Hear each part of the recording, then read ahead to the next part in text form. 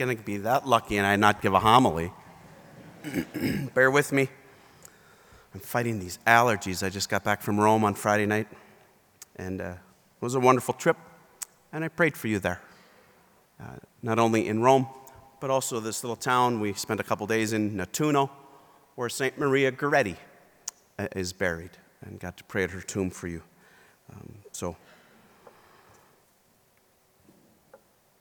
What an important thing for us tonight, huh? To have 9 of our own peers say yes to Jesus in a deeper way. In a very real way, huh? This gospel, it's a powerful gospel. I don't know. I've never asked anyone in my life, do you love me? That's pretty risky of me. You're probably all thinking, yeah, that's why you're a celibate bishop.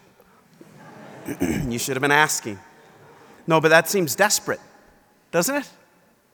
Guys, don't do that. It's not going to look good, right? But look how vulnerable Jesus is. How completely vulnerable. To be that risky and to look at Peter and ask, do you love me? Amazing. And he asks us. He asks us. And what's so powerful about the 9 of you tonight is that you're saying publicly, just like Peter did, because John heard it, obviously. You're saying publicly, Jesus, we love you. And that does more for us than it does for you. You might find that hard to believe. But the truth that is Jesus is never old. Our faith is not old.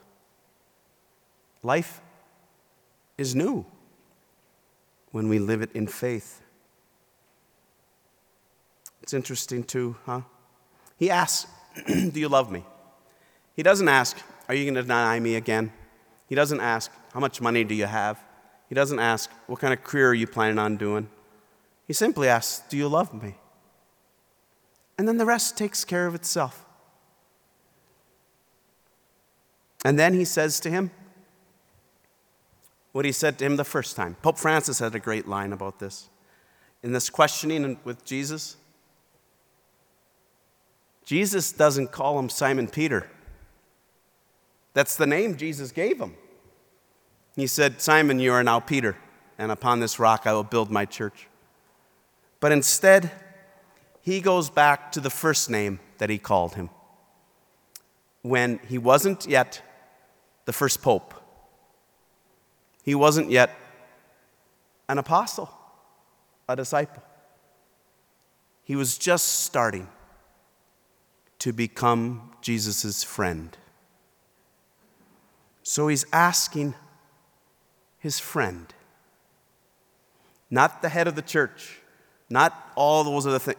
He's looking at his friend with those tender eyes and saying, do you love me? St. Augustine says, he asked him 3 times to undo the 3 denials. When he denied him 3 times, Peter needed to hear himself say, I love you, Lord, more than Jesus needed to hear it. And the same with us. Yes, Jesus wants to hear it from us. He desires our love. But we need to hear ourselves say it. It undoes the no's of our lives. It undoes those sins, those regrets that we can live with.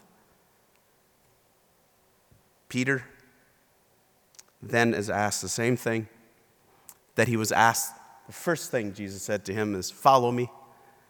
And he ends it the same way. The last thing he says to Peter, recorded in the Gospel of John, is follow me. My dear young people, follow him wherever he leads.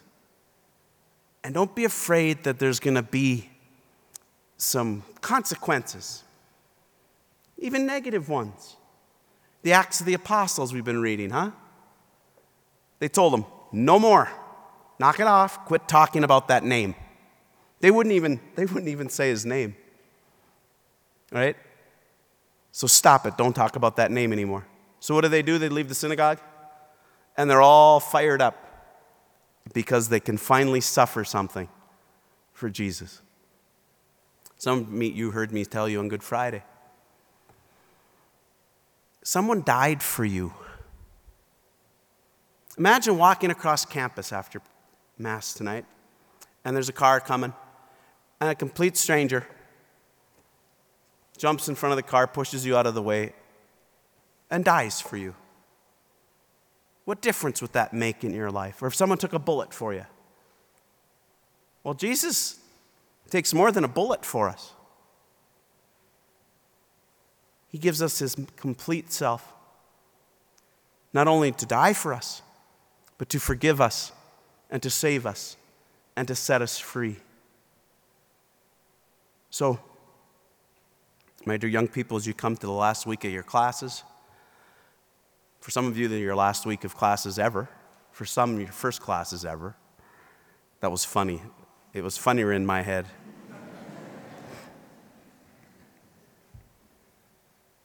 Don't forget him. This Jesus who loves you. Don't forget him over the summer. This Jesus who died for you. For you. Don't forget him when he asks, do you love me? Smile and say yes. And then listen to him say, okay, then get your butt to Mass.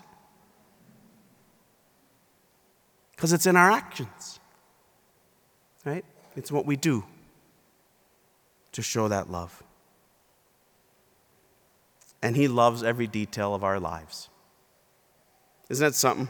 There's all sorts of theories on what the symbolism is of 153 fish.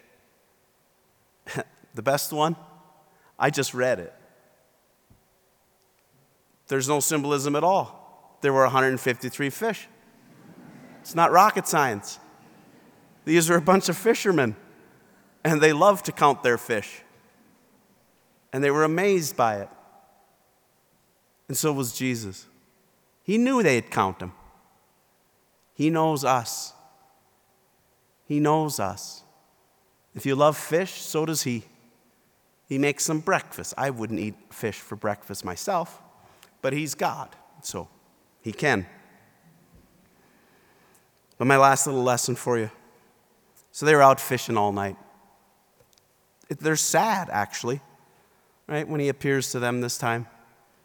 And when Peter says, I'm going to go fishing, he's not thinking about fishing the way you think about fishing, like fly fishing. He's saying, I'm going back to my old way of life. That was his career. It was his job. And the others followed suit and said, we're coming with you. But their old job didn't work. And Jesus says to them,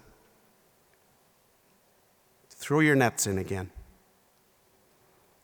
Dear young people, that's my advice to you. Don't get discouraged by a world that seems to be going more crazy every week. Keep throwing out your net and make a difference by giving your life. Nothing less. By giving your life. Gosh, does it give freedom. As your bishop, I just feel so free because they can't do anything to me. They kill me, I win. They don't kill me, I win. They throw me in prison, I win. They don't throw me in prison, I win. There's no losing. Do I believe that? And do I live that way? With a freedom and a joy and a confidence, right? So, what a wonderful time. He's more interested, Jesus is, than in 153 fish. He's interested in every one of us. Someone died for you.